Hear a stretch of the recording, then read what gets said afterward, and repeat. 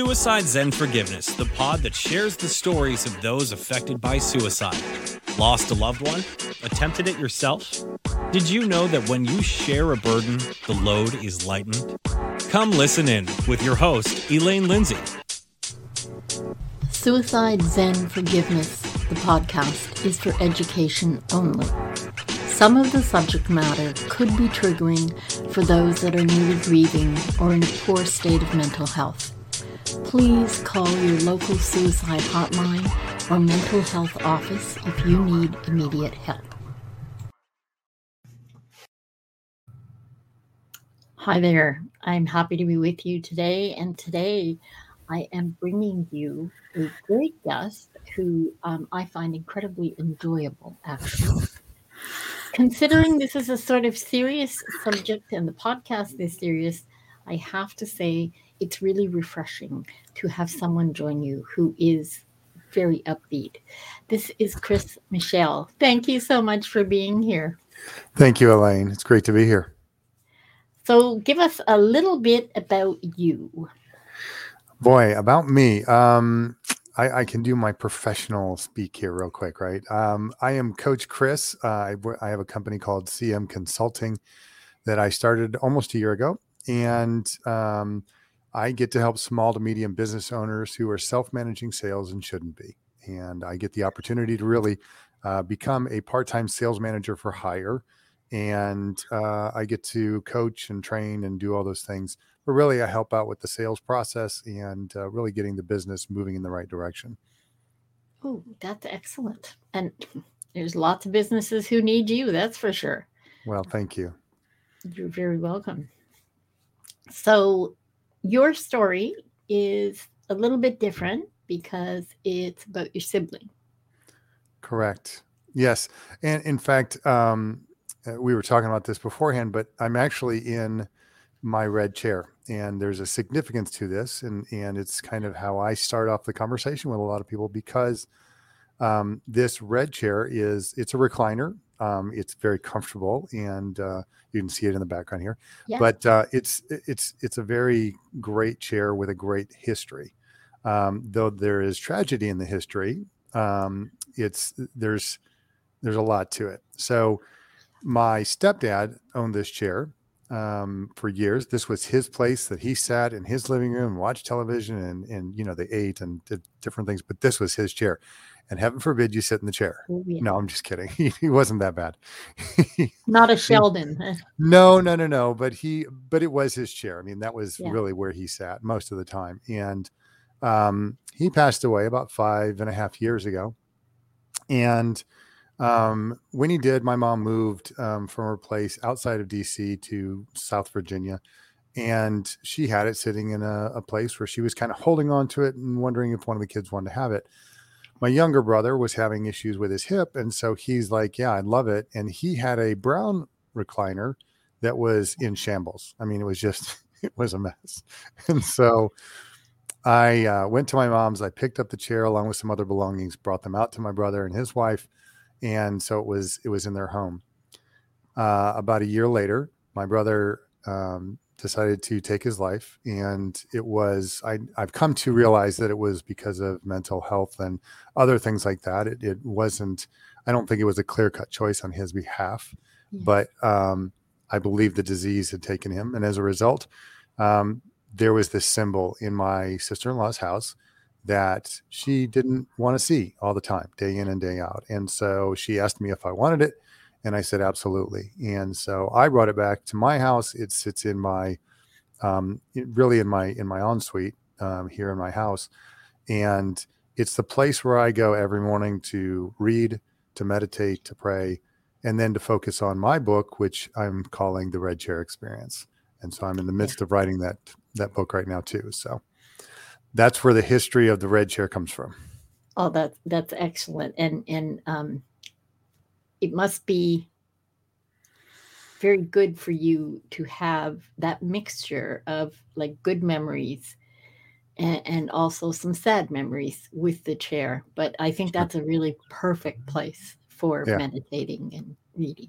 Yeah. Well, and I joke about the fact that I have conversations with the previous owners while sitting in this chair. Some good, some bad, right? Why did you? There were so many conversations I wanted to have, but no, really, it's become a source of great energy, and it has been it's an easy way for me to have a discussion about mental health awareness, suicide prevention, suicide awareness, and all of those things that crop up as a result of my brother's death. Absolutely. And this is not the road you thought you'd be walking. Yeah. But what a great door opener for you to be able to refer to the red chair. I almost feel like there's three of us in the room at the moment. With the chair being a big part of how you broach the subject, I think it's sort of it's a nice symbol, I think, and it's interesting. Earlier today, I was talking in a room on Clubhouse, and we were talking about life after suicide for those that are left behind, and what are the things we can do, and how do we honor the person that we've lost, because sometimes we just don't know. And with the, that stigma and shame and silence that has permeated the world for so long, it can be a difficult subject. Well, I think it's wonderful that the red chair is, I believe, going to become a really good symbol. And I really can't wait to read the book. Thank you. Yeah, I'm looking forward to it. That's my next project. You and I talked a couple of weeks ago, and I kind of gave you the list of things I have to do this month. Yeah. It was a little daunting, quite frankly. Yeah. Well, so I will say this, and this goes straight into what we're talking about. So a little over a year ago, I had a conversation. Well, I was at a charity golf event, and it dawned on me sort of in about a year after his passing.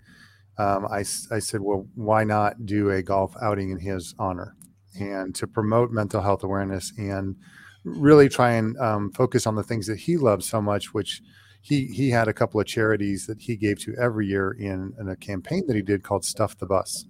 And he would get school buses to show up at these different places, and they'd fill them with food, and they would bring money for donations. And they supported two local charities there in Northeast or Northwest Indiana. Well, this weekend, that dream came to fruition, and we had the very first Striker Liker Open, and we held it at Maple Crest Country Club in Goshen, Indiana, and there was 78 degrees. It was a beautiful day. Beautiful. We had more golfers than we anticipated. We hoped for 26 teams to sign up. I think we ended up with 29 or 30 teams. Wow. And I just found out a little bit ago that we exceeded the goal that my personal goal for it. And it wasn't a huge goal. It was like, man, if we could just get this much and give to the charities this much, that would be awesome. We exceeded that, not by much, but we exceeded the goal that I had, which was that to me was a huge success. And so everything about the weekend, everything about the golf outing, it was a tremendous success. And again, just got the opportunity to see so many friends and family and people that he impacted and he knew. They all showed up and they all contributed. So that's really good. I'm actually aware of Stuff and Bus campaign because my son's in radio, and they did that in New Brunswick, where he was. So let's talk about Striker and why it's called Striker Liker. So he took on the radio name of Ron Striker. And so years ago, when Facebook was kind of booming, they had a page, and he was known throughout the community, throughout Northwest Indiana and in the South Bend area. In fact, he was also the home court announcer for the men's Notre Dame basketball team. Okay. So very well known and throughout the community. And as a result, they because of Facebook and everything, they had T-shirts made. It said Striker Liker. And so I don't have it within my grasp. Otherwise I would go grab it. But it's a white t-shirt with a blue like button, with the thumbs up, and it says Striker Liker. And but that's really how it started. And so followers of him, from the radio days and things of that nature, they were called Striker Likers. And so it just came to fruition that it just made sense to call it the Striker Liker Open. And Absolutely. That's where we came up with the name. But yeah, it just fit perfectly. So. Oh, that's excellent. I'm really glad to hear it went well. I figured it would. Yeah, it was, and again, there were so many things that I've seen. I've been to several golf charity events, and you see these things, they've been in progress for 10, 15, 20 years, right? I mean, they've got these huge sponsors, they've got all these things. And I thought, man, if we could just get a portion of that, if we could just get enough people to kind of start talking about this and start, wanting to be this. My number one goal for that was, aside from the charity and the charities and the money and that kind of stuff, the biggest goal for me really was that people walked away from that and said, man, I can't wait to come back. And I had probably half a dozen conversations with people who said, man, this is awesome. Are we going to do this again? And I said, absolutely. They said, yes, I'll be here next year. And so that was huge. That to me said, we're doing the right thing. We're moving in the right direction, and it's all going in, for the right cause. So. Oh, absolutely, for the right cause, and also raising awareness, which I think is really important. Tell us a little something about your brother. Well, he was my younger brother by 2 years. I am the middle of three. So I have an older brother and then younger brother. His given name was John. And so John and I, over the last several years, have become really close, really good friends. I had gone through some things. He had gone through some things. We were talking a couple of times a week, even though we lived 600, 700 miles apart. And we made an effort to see each other. He would come through when he was going to spring break in Florida. And because I live in Atlanta, Georgia, so I was kind of on the way. It was a good stopping point for him and his family, and we hung out. And so it was really a special relationship. And sometimes you get along with your family, and sometimes you don't. And so I was lucky enough to have that relationship with him. So it was very difficult when he died, and there were not a lot of signs. It's not like there was a big warning sign, right? Nobody ever gives a big warning sign. But he left a huge gap in my life and in a lot of people around me. So, yeah. Well, I love that you've chosen to do this yearly event, which is going to help keep his memory alive, not just for you and his family, but for others as well. And that can be so helpful for other people who can see that, it doesn't matter who you are, where you are, what you do. We need to bring awareness so people can understand that they can reach out. Mm-hmm. And as much as I often say, I may not understand your pain, and I may not have any adequate words, but I think we need to acknowledge that we'll be there as a listening ear for whoever needs to talk. And I think it was something a long time ago that Oprah said about people wanting to be seen and heard and know that they matter. And that can be really hard for us that are left behind, because we're all sure that we let them know. We saw them. We heard them. They really mattered to us. Right. So it can be a very, very difficult area to go through, and doing something positive that can help so many other people, because with the charities, that's something that's going to keep on giving, which I think is phenomenal. And how does your part of the family, your your nuclear family feel about, are they into golf, and are they into what you're doing? Well, they're into it enough to understand that this is important, and so Good, good. we we had a really good turnout. My brother, his wife was there. My sister-in-law and the kids were there. And their extended family and all. I mean, they were all a part of it. My mom was a part of things that we did. My dad's no longer here, but his wife was a part of it. So I mean, it was a great, again, the event itself really kind of pulled everything together, and again, just it really brought together the family. It really brought together the opportunity for people to be a family, right? And so we try to create as much as you can, you try and create a family atmosphere with those type of events, and people come and they have a great time. And we encourage folks, just bring anybody and everybody, and bring your friends and family. So I was blessed to have, so the golf team that I had, one that I sponsored, was, we had all traveled to the golf outing, and probably from the furthest places. So one of my best friends was there from Dallas, Texas. One of my younger brother's best friends and best man at his wedding was there from Minneapolis, outside of Minneapolis, Minnesota. My son-in-law was there from outside of Springfield, Missouri, and Lake of the Ozarks area. So, and then I drove in. So, I mean, we were all three of us drove. One of us flew. The guy from Dallas flew in, but the rest of us drove in. 6, 8, 10 hours of driving to be at this event. And so my older brother and his wife, they traveled from Cincinnati, Ohio, right? A 5-hour drive. And so we had other friends and all high school friends from, we've known forever, were there. So it was a great opportunity for everybody to come together.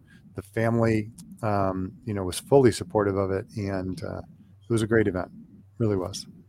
Well, and the other thing that, when I watch you talking about it, when I hear what you're saying, you're now making positive memories after the fact with everybody, and giving everybody something to look forward to as well, since you're going to be doing this yearly. Yeah. Yeah, that's the plan. I mean, it just made sense to me to do something that would be positive every year. And I mean, he was so well known in the community that Mishawaka, Indiana, it's a city there. Their mayor proclaimed September 25th as Striker Liker Day. So he has his own day. There's a local brewery there in Northwest Indiana called Bare Hands Brewery. They did a Striker Liker beer. There's another one coming out this week. In fact, later this week, they'll have the second Striker Liker beer. And my understanding is they're going to continue that, right? They'll continue that event. And so hopefully next year or in the coming years, we'll be able to put Striker Liker Day with the Striker Liker beer and the Striker Liker Open all in the same weekend. And we can, kind of make a big deal of it. But I think that's wonderful. I think that's wonderful. And it's a legacy going forward for his kids too. Exactly. Yeah. Exactly. So. And that, to me, I like what you've done. I like how you've invested so much positivity going forward. And it's not just about suicide awareness. You've actually taken this farther. And I think that's great too, because I believe as you go forward year after year, this is going to get so big that people will come from all over to participate. And I'm hopeful, and we're kicking around. I was talking to my mom earlier today. Actually, we were talking about, not only do you've got the contest there, you've got the long drive, the closest to the pin, or hole in one, or that kind of stuff. Yeah. Maybe next year we open up another little secret side event that is the team, the team that has the longest drive. In other words, to the event, right? To the event, yeah. So then we start figuring out, okay, how far did you come, and how far did you come, and then we do a little giveaway for that, right? So we do a little. Again, it's just neat little things like that I think would be to add to the event. Fabulous. Yeah, I think that's absolutely fabulous, and I'm so glad that it went off well. Let's talk about the book for a moment. Okay. Okay. So what are you looking at in terms of how long before first draft? First draft is my goal is first draft will be done at the end of this month. Okay. And I've been working on this for a little over a year. So the book itself is the working title that I have, and hopefully it'll stick, is The Red Chair Experience. Yeah. It came about as a result of my brother's death with the pandemic. And I got a meme from a buddy of mine back in May of 2020 that said, if you're not taking this time to learn a new craft, start your side hustle, improve yourself, then you're wasting your time. Right. And they were looking at it. I mean, we were only a month in or 2 months in, and, that meme was floating around, and I thought, wow, that's really impactful. And so I said, I wanted to write a book. I just didn't know what about or how. And so I've been reading these daily inspirational books, and I thought, you know what, that's the key. That for me would work. And then maybe I could gear it towards salespeople. And so it'll be sprinkled with sales stuff, and sales stuff meaning when you meet with a client, are you doing this? When you talk to a client, are you doing these things? Right. And that's how it's geared towards salespeople, but it's not a sales book. It will not necessarily be a sales book. It'll be a daily inspirational book that's geared towards salespeople. And that writing this has been, if nothing else, therapeutic, cathartic. All right. And so, one of the first entries I wrote about was the Red Chair Experience, and I went in great detail, and I talked about what it means and the owners involved and all of that stuff. And so that's a chapter in the book, right? So it's those kind of things that we'll have. I need to have 366 chapters written. I'm at 320. So I'm getting close. I'm so close. But that's why I really want to get that done by the end of the month. And then I can start worrying about, how am I going to do this? How am I going to publish this? And I've got a couple of folks I'm talking with and trying to figure all that stuff out. But I've said this all along. I'm writing the book for me, if nothing else. It's not necessarily for millions upon millions of readers. Don't get me wrong. If they want to read it, that's awesome, and I appreciate it. But it's for me. And if 100 people pick it up and read it, I'll be happy. 1,000, that's to me is icing on the cake. But that means that to me, that means it would resonate with them, right? It would be something that they go, you know what, this makes sense to me, and this is something I want to do. Because I've got 3 books that I read on a consistent basis, and they're just like that. But there's 3 different things 3 different entries that I read. And it doesn't take very long every day to read those, but it's helpful, and it gets my mind thinking and gets me kind of geared towards, what do I need to do today, and how do I need to do that? And I think a lot of what's really great about the whole concept is it's the positivity out of pain. Mm-hmm. And, every human understands pain. And I think every human needs more positivity. Yeah. Well, and that's the thing about the book is there are things that are not easy to read, right? Because they get to the heart. I shared some very personal, vulnerable stuff in the book. In fact, I shared with somebody something, and they were like, wow, that's really powerful and really vulnerable. Is that what your book is about? And I said, not all of it, but there'll be a side that you'll get to see of Coach Chris, and who I am and what I do and how do I operate, right? That will be part of the book. Well, I think that's important. And speaking of Coach Chris, so where did the coach part really come from? So I have been around sales for over 30 years. And one of the things that always bothered me was a sales trainer. I'm not a fan of trainers, and no offense to the trainers in the world.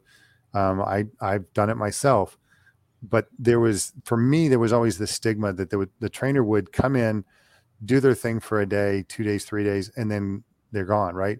And they give you so much information and so much wisdom, and you're furiously scribbling down notes and trying to figure out, how do I change all of this stuff or this piece or that piece?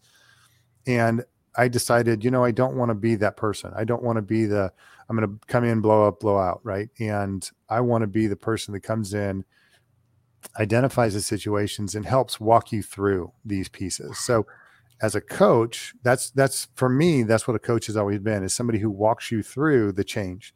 They don't just come in and drop this knowledge and then leave. They come in, they give you wisdom, they give you understanding, and then they walk you through it and they help you to change. And that to me is so much more important. That's why and with a name like Chris, coach just made, sense. And so I get a lot of people who just call me coach now, which is really kind of funny. But I'm a former athlete as well. I mean, I played collegiate football and I played all kinds of sports growing up. And so the opportunity to be a coach now is, it just fits. It's just hand in glove. Absolutely. Who was your favorite coach? Whew, man, that's a great question. I mean, I've had some amazing coaches throughout my life, and probably one of my favorites. One of my favorites is a guy named Sean Watson. He is a collegiate football coach still today. Oh, wow. And so he was a grad assistant, I think, at the time. He wasn't a full-on coach when we met, but he really made an impact on my life, and one of my favorite guys. Just to I think the world of him. But yeah, last I checked, he's still out there and coaching. I haven't checked up on him the last couple of years, but he's still out there doing well. Oh, that's excellent. That's excellent. It's nice. It's nice when you get to give a shout out to somebody that maybe didn't realize just what a big deal they were in your life. Right. Yep. Are there any either words of wisdom, positivity, something that you want to leave people with?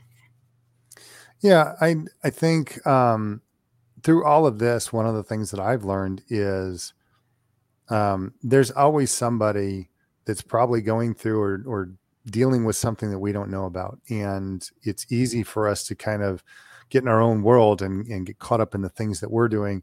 And when somebody's having a bad day and they cut you off in traffic, or, they're rude to you in person, it's probably not them. That's probably not who they are day in and day out. And there's probably something happening underneath that. One of the things that I've learned is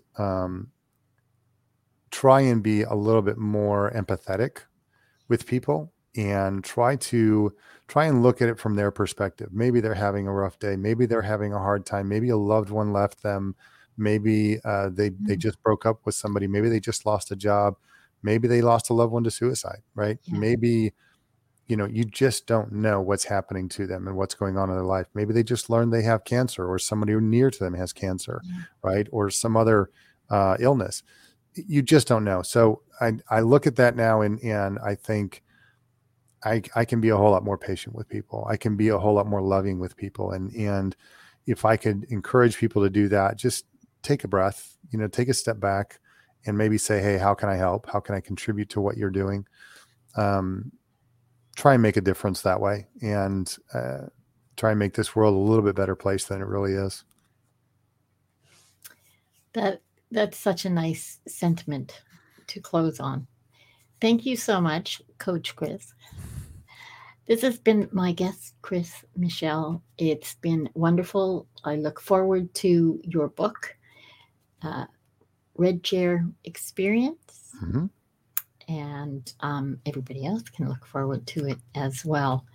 And next year, if you're near Indiana or want to head to Indiana, you can go to the Stryker Liker golf tournament. It's got a nice little ring to it. I really like that.